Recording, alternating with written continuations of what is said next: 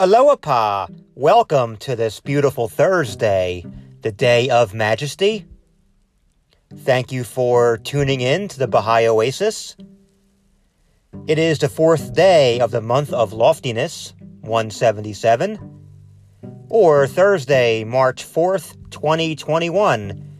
My name is Danny, and if you're observing the Baha'i 19-day fast, I hope it's all going well for you, and you're finding the peace and closeness of God. For me personally, it's been a time of spiritual realignment, being able to see those things in my life that do not serve a higher purpose. And so things are falling away from my life, such as unnecessary social media scrolling. I've been known to do that in the morning quite a bit, and that time has been replaced with prayer, meditation, and even some more exercise and breakfast. So, definitely a time of change. But we're not here to talk about me. We're here to pray and offer some Baha'i writings. So, from the spiritual growth section from Baha'u'llah, a very fitting prayer for the fast.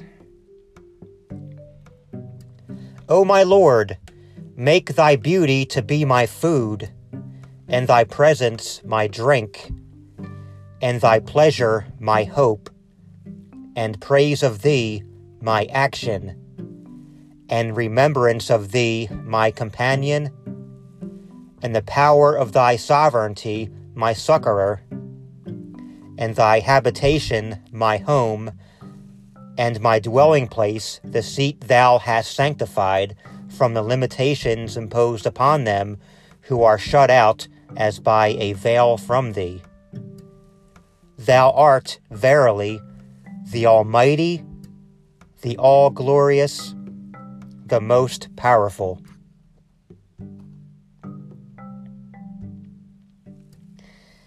And I have something to share from the importance of obligatory prayer and fasting. This is section 17. Verily, I say, fasting is the supreme remedy and the most great healing for the disease of self and passion. Baha'u'llah. If you'd like to contact us, our email address, Baha'iOasis@gmail.com. Find us on Instagram and Twitter at Baha'i Oasis. Same address for both, at Baha'i Oasis. Again, my name is Danny. Thank you so much for listening to the Baha'i Oasis today.